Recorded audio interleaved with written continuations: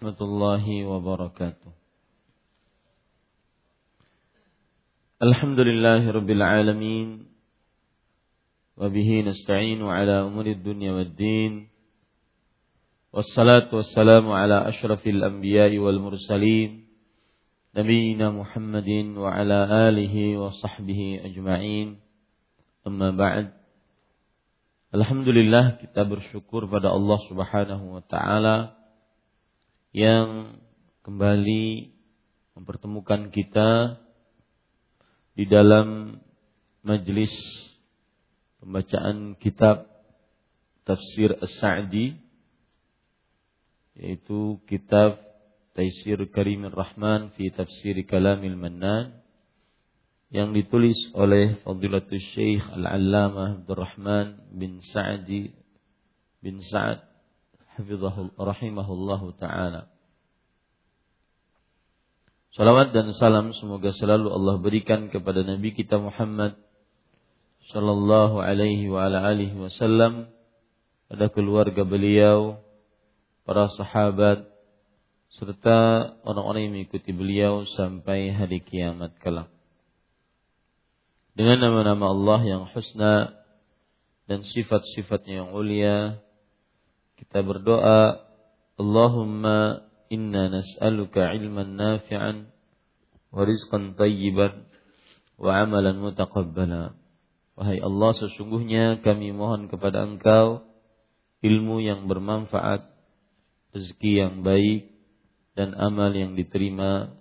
Amin ya rabbal alamin. Para ikhwah dan akhwat, Bapak Ibu, saudara-saudari yang dimuliakan oleh Allah Subhanahu wa taala, kita masih membicarakan, membaca tafsir surat Ali Imran, dan kita sampai kepada surat Ali Imran ayat yang ke-114.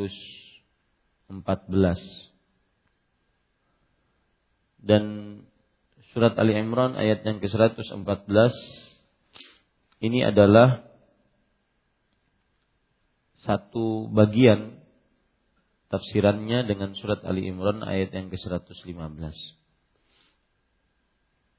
Pada tafsiran surat Ali Imran ayat yang ke-113 dan 14, kita sudah sebutkan bahwasanya Allah Subhanahu wa taala mengabarkan tentang orang-orang yang berbeda dengan ahlul kitab. Dan pada pertemuan sebelumnya kita sudah menjelaskan bahwa orang-orang yang berbeda dengan ahlul kitab ini ditafsiri dengan dua pendapat. Pendapat yang pertama, mereka itu tidak sama, yaitu yang disebut dengan mereka tidak sama golongan ahlul kitab dengan umat Nabi Muhammad sallallahu alaihi wasallam. Yang kedua, mereka itu tidak sama, yaitu antara ahlul kitab dengan ahlul kitab yang lurus dengan ahlul kitab yang menyimpang.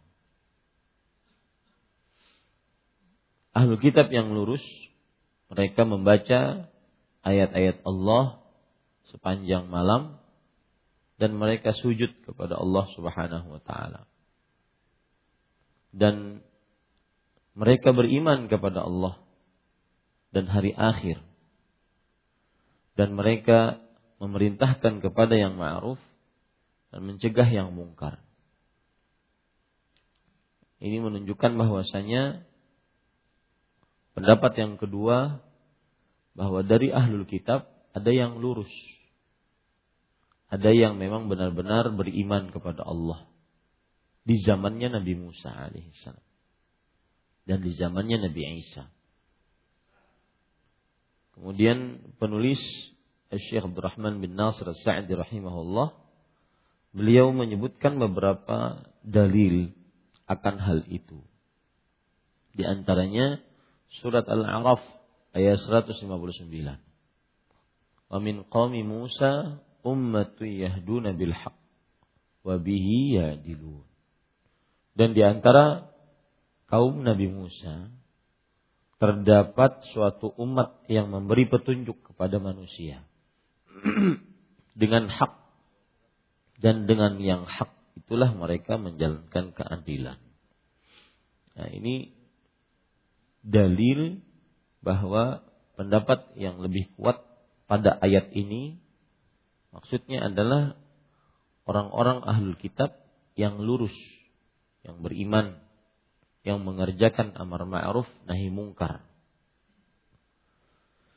Kemudian Allah Subhanahu wa taala berfirman, "Wa yusari'una fil khairat." Pada pertemuan sebelumnya kita sudah sampai sini. Mereka bersegera mengerjakan berbagai macam kebajikan. Ini menunjukkan juga bahwasanya yang dimaksud dalam ayat ini, yaitu yang tidak sama, adalah ahlul kitab yang lurus dengan ahlul kitab yang menyimpang. Salah satu tanda ahlul kitab yang lurus adalah ahlul kitab yang berlomba-lomba, bersegera mengerjakan kebajikan. Kemudian penulis rahimahullahu ta'ala berkata, wal musara'atu ilal khairati qadra zaidin ala mujarradi fi'liha. Bersegera melakukan berbagai kebajikan merupakan nilai tambah daripada sekedar melakukannya. Nah, ini pelajaran bagi kita. Termasuk keistimewaan adalah bersegera melakukan kebajikan. Orang-orang yang sholat berjamaah banyak. Yang sholat berjamaah banyak. Tetapi yang di saf pertama terbatas. Berapa ikung Pak? Kak? 23, 25 lah, anggap seperti itu. 25 saf pertama dengan saf kedua, saf ketiga, apalagi saf terakhir, pahalanya seperti antara sama dan sumur, antara langit dan sumur. Yang saf pertama berbeda dengan saf yang kedua, apalagi ketiga, apalagi keempat. Maka yang berjamaah banyak, tetapi yang yusari'un fil jamaah, yang menyegerakan datang hadir berjamaah, maka sedikit. Ya, dan itu nilai tambah kata Syekh. Qadra zaid, nilai tambah bagi orang-orang yang mengerjakan kebaikan. Allah Subhanahu wa ta'ala, Rasulullah sallallahu alaihi wasallam bersabda, "Lau ya'lamun nas fin nida' was-saffil awwal thumma lam yajidu illa an yastahimu lastahamu alaihi." Kalau seandainya manusia mengetahui pahala yang terdapat di dalam mengumandangkan azan dan berada di dalam saf pertama, kemudian mereka tidak mendapati kecuali mereka harus berundi, karena saf pertama terbatas cuma 25 orang. Kecuali harus berundi, maka niscaya mereka akan berundi. Kata-kata berundi menunjukkan besarnya pahala di saf pertama. Ini pelajaran bagi kita bahwa yang muslim banyak. Yang muslim banyak, 1,6 miliar muslim di dunia ini. Tetapi yang menjadi ukuran kebaikan plus adalah alladzina yusari'una fil khairat. Orang-orang yang menyegerakan diri dalam kebaikan. Terutama orang-orang yang bermanfaat untuk orang lain. Yang lebih sosial terhadap orang lain. Rasulullah sallallahu alaihi wasallam bersabda dalam hadis riwayat Imam Hakim, khairun nas anfa'uhum linnas. Manusia yang paling terbaik adalah yang paling bermanfaat untuk manusia. ini menjadikan kita pelajaran menarik. Bersegera melakukan berbagai kebajikan merupakan nilai tambah daripada sekedar melakukannya. Orang melakukan kebajikan banyak. Melakukan sholat berjamaah, banyak. Tapi bersegeranya itu mempunyai nilai tambah dibandingkan yang lain. Sedangkan kita ingin bagaimana kita mendapatkan predikat seorang muslim yang paling baik. Dan itu gaya hidup para sahabat yang dengannya mereka mendapatkan ridho Allah. Mereka dijamin surga, diampuni dosa. Kemudian mereka sebaik-baik manusia.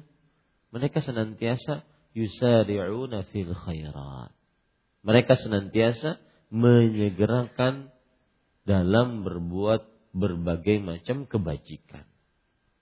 Ini mudah-mudahan kita bisa selalu termotivasi. Memang kadang-kadang naik turun iman. Ya. Apalagi di tengah orang-orang yang excellent. Maksudnya semuanya ahli ibadah. Tetapi di sana dari ahli ibadah tersebut ada yang unggul, ada yang nomor 1. Kenapa? Karena disebabkan dia yusari'una fil khairat, menyegerakan ibadah. Ya, tentunya tidak sama orang yang datang. Saya beri contoh ini, contoh saja ya. Orang yang datang sholat subuh berjamaah dengan dia datangnya setelah azan, sholat 2 rakaat sebelum subuh, berdoa di antara azan dan iqamah, kemudian dibandingkan dengan orang yang datang ketika imam mau ruku, bacaan imam sudah mau selesai. Tidak sama. Orang yang tadi datang, dia datangnya setelah azan 2 rakaat, kemudian mengerjakan 2 rakaat sebelum subuh, kemudian berdoa, hatinya sudah benar-benar mantap ingin sholat. Sudah benar-benar mantap ingin sholat. Beda dengan orang-orang yang terlambat. Apalagi pas qomat baru bangun. Sudah wudunya cepat-cepat, ya, kemudian datang ke sini tergopoh-gopoh dan semisalnya. Nah, itu alladzina yusari'una fil khairat. Orang-orang yang menyegerakan dirinya dalam berbagai macam kebajikan. Dan jangan dianggap sama. Ini penyakit orang pemalas adalah kayak itu aja. Ya. Bedanya cuma beberapa meter. Aku di sab pertama, aku di sab kedua, ini di sab pertama beda. Kayak itu aja. Enggak. Rasulullah SAW mengatakan, "Lau ya'lamun nas." Kalau seandainya manusia mengetahui apa pahala, artinya saking besarnya pahala tersebut. Ini menjadi motivasi kita pagi ini. Yusari'una fil khairat. Mereka senantiasa menyegerakan di dalam berbuat kebajikan. Perkataan menarik oleh Syekh pagi ini adalah al-musara'atu ilal khairat qadru zaidin ala mujarradi fi'liha. Menyegerakan berbuat kebajikan adalah sebuah nilai tambah dari hanya sekedar mengerjakan kebajikan tersebut. Fahuwa wasfun lahum bi fi'lil khairat. Penulis mengatakan itu adalah ciri mereka dalam mengerjakan kebajikan. Wal mubadaratu ilaiha, dan bersegera melakukannya. Wa takmiluha bi kulli ma tatimmu bihi min wajibin wa mustahabbin, serta menyempurnakannya dengan segala hal yang melengkapinya, berupa perkara wajib maupun sunnah. Para ikhwan yang dirahmati oleh Allah, ketika penulis mengatakan serta menyempurnakannya dengan segala hal yang melengkapinya, berupa perkara wajib maupun sunnah. Salat subuh, keutamaan. Salat subuh dikerjakan merupakan keutamaan. Man shalla subha fahuwa fi dhimmatillah. Barang siapa yang salat subuh, dia di dalam jaminan Allah. Man shalla subha fi jamaah, barang siapa yang salat subuh berjamaah, keutamaan lebih lagi. Barang siapa yang salat subuh berjamaah, maka dia di dalam lindungan Allah yang lebih lagi. Barang siapa yang salat subuh plus sebelumnya salat 2 rakaat sebelum subuh, maka lebih utama lagi dibandingkan yang pertama dan kedua. Barang siapa yang salat subuh 2 rakaat sebelum subuh, kemudian dia berdoa di antara azan dan iqamah, kemudian dia mengerjakan salat subuh, lebih utama lagi dibandingkan ketiga, kedua dan kesatu.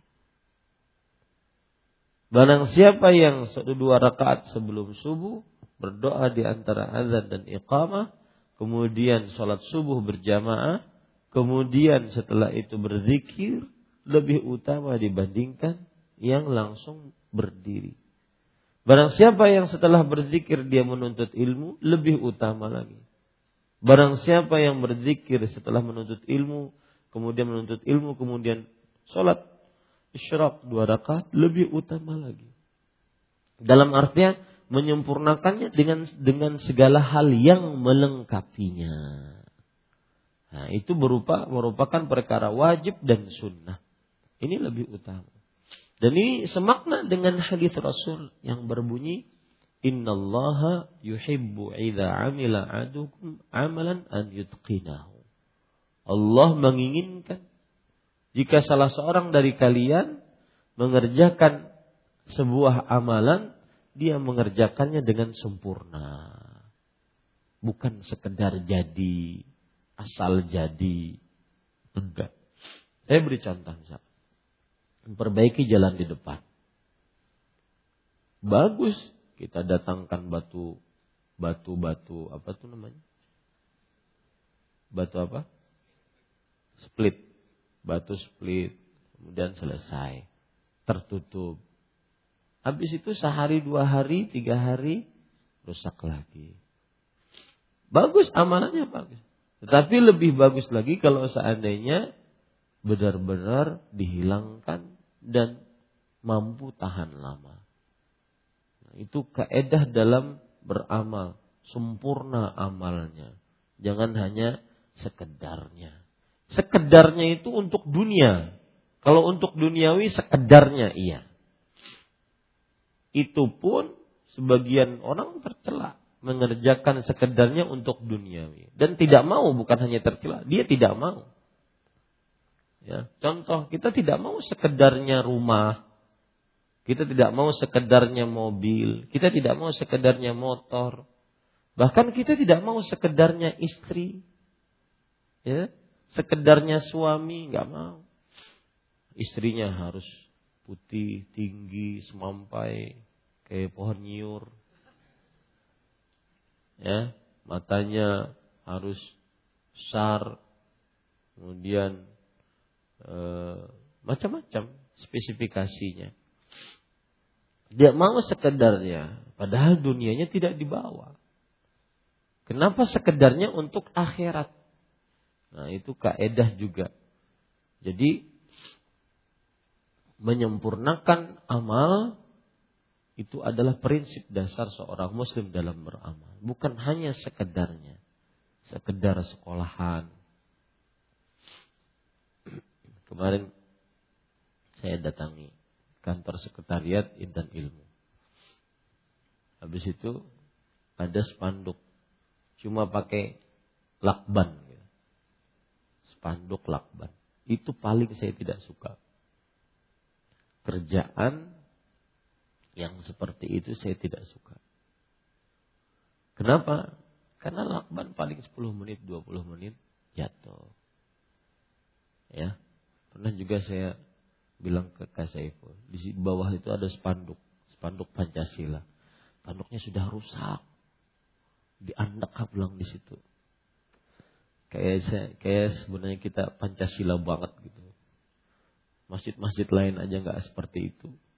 Spanduknya sudah ada, kalau pernah melihat lah. Itu paling tidak suka saya melihatnya. Kenapa? Karena ya tadi menunjukkan bahwa ketidaksempurnaan kerjaan. Nah, ini para ikhwan yang dirahmati oleh Allah. Innallah yuhib. Allah mencintai sebuah pekerjaan yang apabila dikerjakan secara maksimal. Maka untuk perkara agama bekerjalah dengan mewah. Bekerja dengan mewah. Dalam artian mewah di sini tidak mesti harus mahal, tetapi sempurna. Contoh kita sekarang sholat subuh, datang ke masjid dengan kerjaan yang maksimal, baju bagus, yang baju dalamnya diganti, kemudian kalau perlu mandi sebelum sholat subuh, maksimal. Tentu beda dengan orang yang ya bajunya sudah sebulan itu aja pokoknya menghadap kepada Allah Subhanahu wa taala. Nah, itu yang dimaksud menyempurnakannya dengan segala hal yang melengkapinya. Ya. Berupa perkara wajib maupun sunnah. Kalau seandainya misalkan orang datang dengan baju yang baru, kemudian pakai minyak wangi, tentunya beda dengan yang datang dengan jaketnya bekas dipakai guring, ya, baunya macam-macam. Beda menghadap Allah dengan seperti itu. Ya, ini para ikhwan yang dirahmati Allah. Ini contoh. Berarti ini dua pelajaran bagi ini. Yaitu menyegerakan berbuat kebajikan merupakan nilai tambah dari hanya sekedar mengerjakan kebaikan tersebut. Yang kedua, menyempurnakan kebajikan tersebut adalah termasuk daripada yang diminati dalam agama. Kalau untuk dunia sekedarnya silahkan. Untuk dunia. Itu pun kita tidak mau. Contoh, nasi kuning. Nasi kuning kita gak mau yang sembarangan. Nasi kuning banyak gitu kan. Tapi kita milih nasi kuning yang nyaman. Ya. Nah, itu menunjukkan bahwasanya kita saja menginginkan sesuatu yang sempurna. Ya. Untuk perkara dunia. Apalagi untuk perkara akhirat yang dibawa mati kekal abadi. Nah, seperti itu. Baik. Ayat yang ke-115 saya bacakan ayatnya. A'udzu billahi minasy syaithanir rajim. وَمَا يَفْعَلُوا مِنْ خَيْرٍ فَلَنْ يُكْفَرُوهُ وَاللَّهُ عَلِيمٌ بِالْمُتَّقِينَ. Kemudian Allah Subhanahu wa taala menjelaskan bahwa artinya dan kebajikan apa saja yang mereka kerjakan, maka sekali-kali mereka tidak dihalangi menerima pahalanya. Dan Allah Maha mengetahui orang-orang yang bertakwa. Nah ini. Sebelum kita baca perkataan penulis, ada dalam pikiran saya ketika membaca ayat ini sebenarnya motivasi untuk kita beramal. Dan itu bedanya amalan untuk dunia dengan amalan untuk akhirat. Dunia, Anda mengerjakan maksimal. Misalkan Anda sebagai pegawai, sebagai petugas di sebuah kantor, sebuah perusahaan, Anda bekerja secara maksimal, kadang masih dapat celaan. Itu kalau dunia. Karena manusia puncak keridhoannya tidak bisa kita capai. Kepala kantor kita menginginkan seperti ini. Kita melihat diri kita sudah beramal sedemikian rupa untuk dunia. Tapi kalau untuk akhirat, Allah menjanjikan ini. Wa ma yaf'alu min khair falan yukfar. Apa saja yang mereka perbuat dari kebaikan apapun, khairin di situ nakirah, menunjukkan kepada keumuman, apalagi diletakkan dalam bentuk peniadaan. Yang diterjemahkan di sini, dan kebajikan apa saja yang mereka kerjakan, maka niscaya Allah akan memberinya pahala. Falan yukfaru, tidak akan dibiarkan begitu saja. Ya. Nah, ini sebenarnya ayat ini motivasi untuk musara'ah fil khairat tadi. Untuk menyegerakan berbuat kebajikan tadi. Motivasi untuk menyempurnakan amal tadi. Ya, motivasi untuk menyempurnakan amal. Karena kenapa? Apa yang kita kerjakan dari kebajikan tidak akan disia-siakan oleh Allah. Meskipun sedikit. Bukankah ada ayat dalam surat apa? Faman ya'mal mithqala dzarratin khairan yarah. Surat apa itu? Az-Zilzalah. Dan apa saja yang kalian kerjakan dari kebaikan apapun, niscaya kalian akan melihatnya. Itu sama nih ayatnya. Wa man ya'mal mithqala dzarratin. Mithqala dzarrah khairan. Khairan di sini kebaikan dalam bentuk nakirah. Yang diletakkan dalam bentuk kata peniadaan. Nakirah fi siyaqin nafi tadullu 'alal umum. Itu kaidah.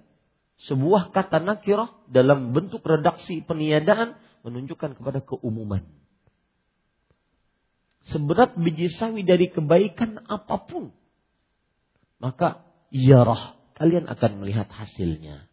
Maka benar pepatah mengatakan, siapa yang menanam, dia yang akan menuai. Ya, siapa yang menanam, dia akan menuai. Nah ini, kita baca apa yang disebutkan oleh penulis. Tsumma bayyana ta'ala anna kulla ma fa'alu min khairin qalilin aw katsirin fa innallaha sayaqbalu haitsu kana sadiran an imanin wa ikhlas.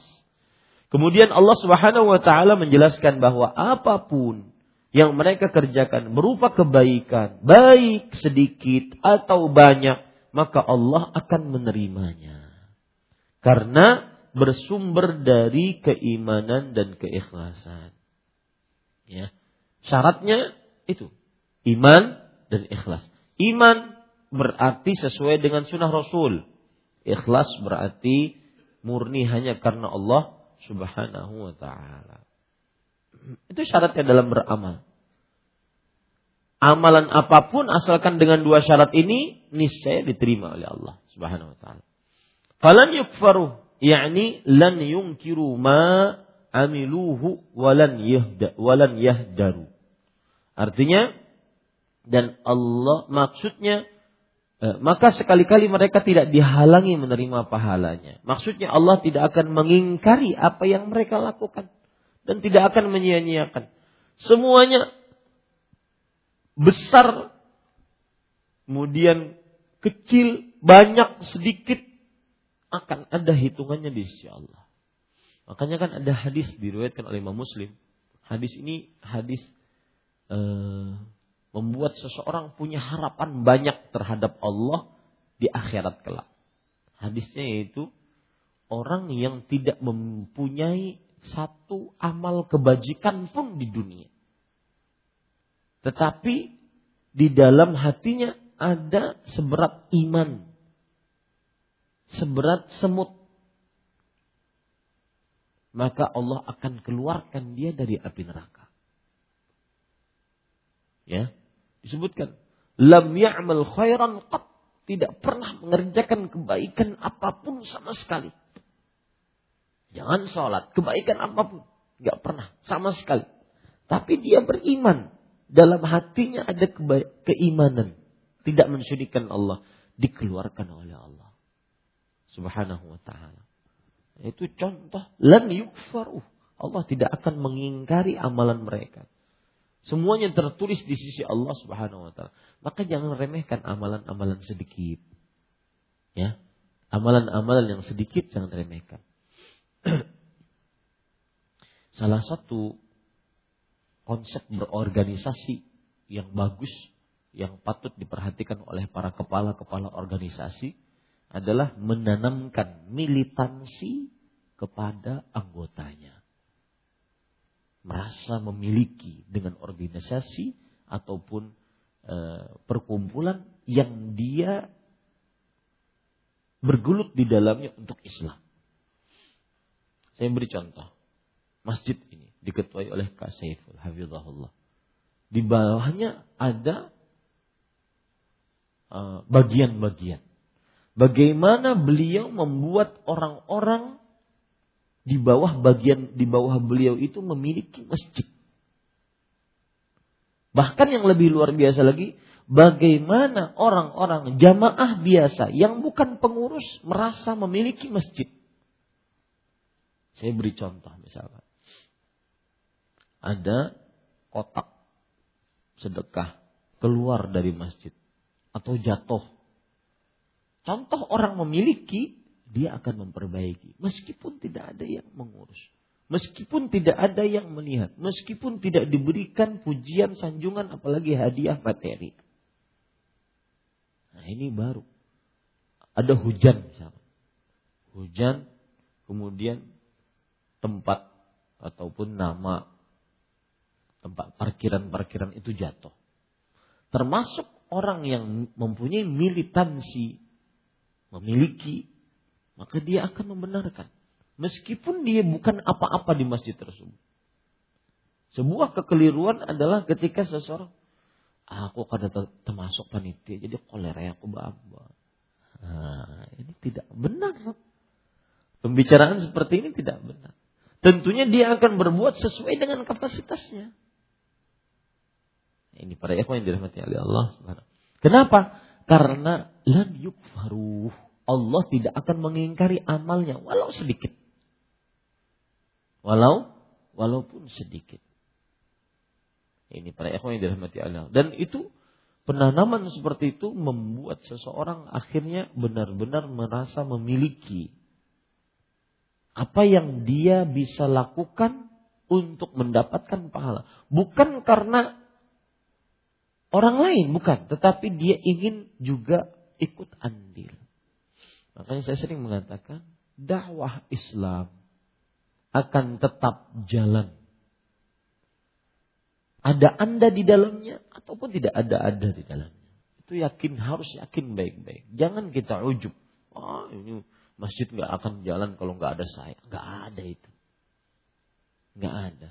Allah akan mengadakan orang-orang yang memperjuangkan agamanya. La tazalu ta'ifatu min ummati zahirina 'alal haqq. La yadhurruhum man khadhalahum wala man khalafahum. Masih akan ada saja sekelompok dari umatku yang memperjuangkan kebenaran. Mereka tidak berbahaya, orang yang mencelanya, orang yang menyimpangnya. Yang rugi adalah orang-orang yang dari dulu kerjaannya cuma meraju. Ini enggak jalan. Orang sudah sampai mana, dia cuma sampai sini aja. Orang sudah beramal banyak. Ya. Nah, ini keliru besar dalam proses beramal dalam ibadah. Hati-hati. Maka beramallah sesuai dengan kemampuan. Contoh misalnya, saya beri contoh ya. Beberapa orang ada yang SMS ke saya. Ustaz, alhamdulillah saya berkat ajakan si fulan saya bisa mengenal kajian di Masjid Imam Syafi'i. Padahal pulannya sekarang jarang ke majelis ilmu. Tetapi bagaimanapun lahu fadl. Dia punya kebajikan. Ya, ini para ikhwan yang dirahmati oleh Allah Subhanahu wa taala. Maka jangan remehkan. Karena Allah lam yukfaru. Allah tidak akan mengingkari sedikit pun dari amal kita. Nah, ini beberapa hal yang patut kita perhatikan. Wallahu alimun bil muttaqin, dan Allah Maha mengetahui orang yang bertakwa. Penulis mengatakan wa humul ladzina qamu bil khairat wa tarakul muharramat liqasdi ridallah wa talabi thawabih. Nah, ini penting juga ini. Mereka adalah orang-orang yang melakukan kebajikan, meninggalkan hal-hal yang diharamkan dengan tujuan ridha Allah dan mengharap pahala. Para ikhwah, saya kemarin baru baca buku tentang usul fikih. Ada perkara disebut dalam bahasan agama hukum haram. Haram adalah ma yusabu tarikuhu wa yu'aqabu ala fi'lih. Sesuatu yang apabila ditinggalkan berpahala, dikerjakan berdosa atau diancam siksa. Baik. Kata-kata ma yusabu ala tarki, sesuatu yang apabila ditinggalkan berpahala. Apakah semua orang yang meninggalkan maksiat diberi pahala? Oh, tunggu dulu. Yang meninggalkan maksiat yang tujuan ridha Allah dan mengharap pahalanya lah yang diberi pahala. Adapun sekedar meninggalkan, maka tidak diberi pahala. Bahkan kadang-kadang ada orang yang meninggalkan maksiat, hal yang diharamkan, tapi malah dicatat dosa. Contoh hadis Rasul. Rasul sallallahu alaihi wasallam bersabda, al-qatil wal maqtul finnar. Yang membunuh dan yang terbunuh di dalam neraka. Kata para sahabat, yang membunuh kita tahu dia masuk neraka. Kenapa yang terbunuh juga masuk neraka? Li'annahu harisun ala qatli sahibih. Karena dia semangat untuk membunuh saudaranya. Kalau seandainya dia tidak terbunuh, niscaya dia yang membunuh. Lihat, dia tidak jadi membunuh. Bukan malah dapat pahala, tetapi malah dapat dosa. Nah, ini perlu diingat. Meninggalkan yang haram tidak mesti dapat pahala. Tapi meninggalkan yang haram yang ingin ridho Allah, pahala dari Allah lah yang mendapatkan pahala. Saya beri contoh. Orang di bus, di Banjarmasin jarang ini. Di bis kota besar gitu ya. Di Jakarta, Surabaya, Bandung. Dia ingin nyopet. Gak jadi nyopet. Kenapa? Gak ada kesempatan. Kira-kira gak jadinya tersebut, kira-kira dapat pahala tidak? Tidak. Ya. Dia ingin berzina. Kenapa? Karena berzina ada duit. Ya. Maka ini tidak dapat pahala. Bahkan dia dapat dosa kalau seandainya dia sudah masuk ke tempat tersebut, ternyata pas dilihat, dicek di dompetnya, hilang dompetnya. Dia sudah jalan ke tempat itu. Ada orang minum khamr. Segelas-gelasnya itu terisa khamrnya. Sisanya tidak ada lagi. Kemudian tidak sengaja terbalik. Akhirnya gak jadi minum khamr. Dapat pahala gak? Enggak. Malah dapat dosa. Nah, itu pentingnya belajar hukum usul fikih disertai dengan perkara hati. Bahwa meninggalkan maksiat harus berharap pahala karena Allah. Bukan hanya sekedar ditinggalkan.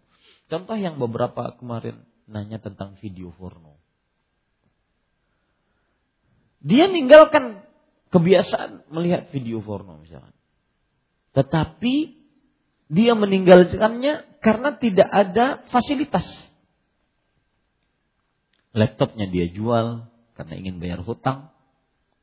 Handphonenya dia jual, akhirnya pakai handphone jadul. Atau handphonenya dicopet orang. Akhirnya pakai handphone jadul. Maka tidak ada lagi kesempatan. Ini orang antara dua. Dapat pahala atau tidak. Ketika dia meninggalkan video porno tersebut. Dapat pahala kalau seandainya dia berharap pahala dari Allah karena takut pada Allah. Tidak dapat pahala kalau seandainya memang keadaannya tidak memungkinkan. Nah, ini para ikhwan yang dirahmati oleh Allah. Ada pelajaran menarik kemarin saya tonton video sahabat saya, Al-Ustaz Abu Abdul Muhsin, Al-Syekh Dr. Firanda Andirja hafizahullah ta'ala. Beliau menyatakan untuk godaan wanita, Nabi Yusuf saja, sekelas Nabi Yusuf. Beliau mengatakan dengan logat beliau yang sederhana, Nabi Yusuf itu orang beriman, tidak pernah nakal, gak pernah tahu godaan wanita. Tapi giliran tergoda dengan wanita, beliau kabur. Kata-kata kabur itu penting. Beliau lari. Beliau lari dari pintu, dari kamar menuju pintu. Beliau mau di penjara dibandingkan melayani wanita. Beliau lari. Maka ini pelajaran, kata beliau, bahwasanya orang kalau berhadapan dengan godaan wanita, itu harus lari. Karena kita pasti kalah. Itu saya ingat sekali, pasti kalah, kata beliau. Gayanya seperti itu, pasti kalah. Itu, ya, jangan nyoba-nyoba deh. Pasti kalah. Kalau godaan wanita pasti kalah. Jangan sok kuat iman terhadap godaan wanita. Pasti kalah. Ya, jangan dilawan, pasti kalah dia. Harus lari, harus kabur. Ya. Karena sudah terbukti sekali Nabi Yusuf alaihissalam beliau lari. Apalagi kita yang tidak ada jaminan, syaitan di mana-mana. Ya. Di tubuh kita mungkin ada beberapa jin yang membisiki macam-macam. Maka kalau seandainya berhubungan dengan wanita harus lari, kabur. Itu solusi terbaik sebagaimana dilakukan oleh Nabi Yusuf. Fastabaqal bab wa qaddat qamisuhu min dubur. Maka kedua-duanya berusaha untuk menggapai pintu. Dan Zulaikha merobek belakang baju Nabi Yusuf. Harus lari.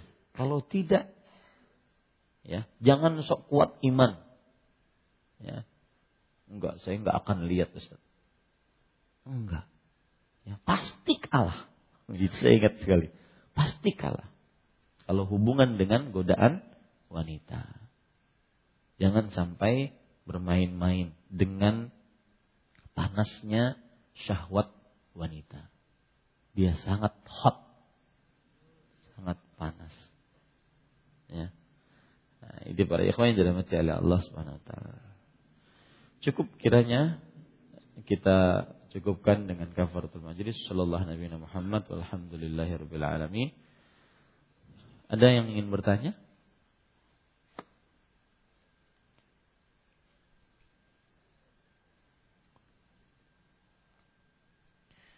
Ya. Untuk nanti malam, mohon maaf, bagian dakwah juga mohon mengumumkan kalau seandainya diisi dengan ustadz lain dipersilahkan, tetapi untuk Selasa malam Rabu pekan pertama di setiap bulan saya mohon izin untuk libur. Ya, Selasa malam Rabu pekan pertama setiap bulan. Dan juga ini perlu diperhatikan dari mulai sekarang, sebentar lagi Ustadz Arif Utsman hafizahullah akan datang dan kita sangat bergembira banyak kawan-kawan yang bisa, banyak ustadz-ustadz yang bisa bergabung di sini. Dan Ustadz Arif Utsman ini luar biasa, Masya Allah. Beliau saya tanya, Ustadz, neruskan gak S2? Enggak Ustadz, saya ingin langsung dakwah aja deh. Masya Allah, ini luar biasa. Sekarang ada Ustadz Muhammad Hafiz Ansari, ada Ustadz Arif Utsman nantinya di masjid ini, sehingga tambah ramai dan semarak. Saya betul berpikir nanti kalau dakwah sunnah di Kalimantan Selatan ini besar, mungkin seperti Balikpapan yang semalam itu mungkin ada 9 kajian. Semalam 9 kajian. Anda pernah berpikir enggak? Dan itu sudah terjadi sekarang. Malam Jumat di masjid ini Ustaz Khairullah, di Masjid Utsman bin Affan saya, nanti di masjid mana yang lain. Nah, itu alhamdulillah ini sebuah, dan tidak perlu ada kecemburuan atau apa, karena memang masjid mempunyai kegiatannya masing-masing, dan ini tidak sama dengan 4 tahun yang lalu kita. Saya juga kadang-kadang berpikir nanti malam Sabtu misalnya, malam Sabtu ada di Masjid As-Salam biasanya malam Sabtu. Mungkin karena saking sudah banyaknya ustadz-ustadz pada nganggur malam Sabtu kan, kenapa nganggur malam Sabtu ustadz-ustadz? Ya, kita ambil ilmunya. Yang mau ke As-Salam, yang mau ke sini, yang mau ke Usman, yang mau ke Banjarbaru, ke Martapura, ke Martapura. Jadi semuanya berjalan. Tapi itu nanti kalau sudah besar. Kalau sekarang mungkin Masjid As-Salam kita fokuskan dulu setiap malam Sabtu ke sana. Jadi berlapang dadalah dan bersyukur dengan keadaan. Nanti untuk malam Rabu mungkin entah siapa yang menggantikan. Kalau sudah fikih sejarah saya selesai, insya Allah saya niatkan tahun ini selesai fikih sejarah itu. Jadi Ustadz Arif Utsman ataupun Ustadz Muhammad Hafiz malam Rabu bisa mengganti. Ya, malam Rabu bisa mengganti. Jadi semuanya mendapatkan jadwal, walhamdulillah. Ini sebagai pengetahuan, dan apabila ada yang mengganti malam ini dipersilahkan. Ya. Karena sayang kosong. Ini yang bisa saya sampaikan. Wallahu a'lam wa sallallahu nabiyana Muhammad walhamdulillahirabbil alamin. Wassalamualaikum warahmatullahi wabarakatuh.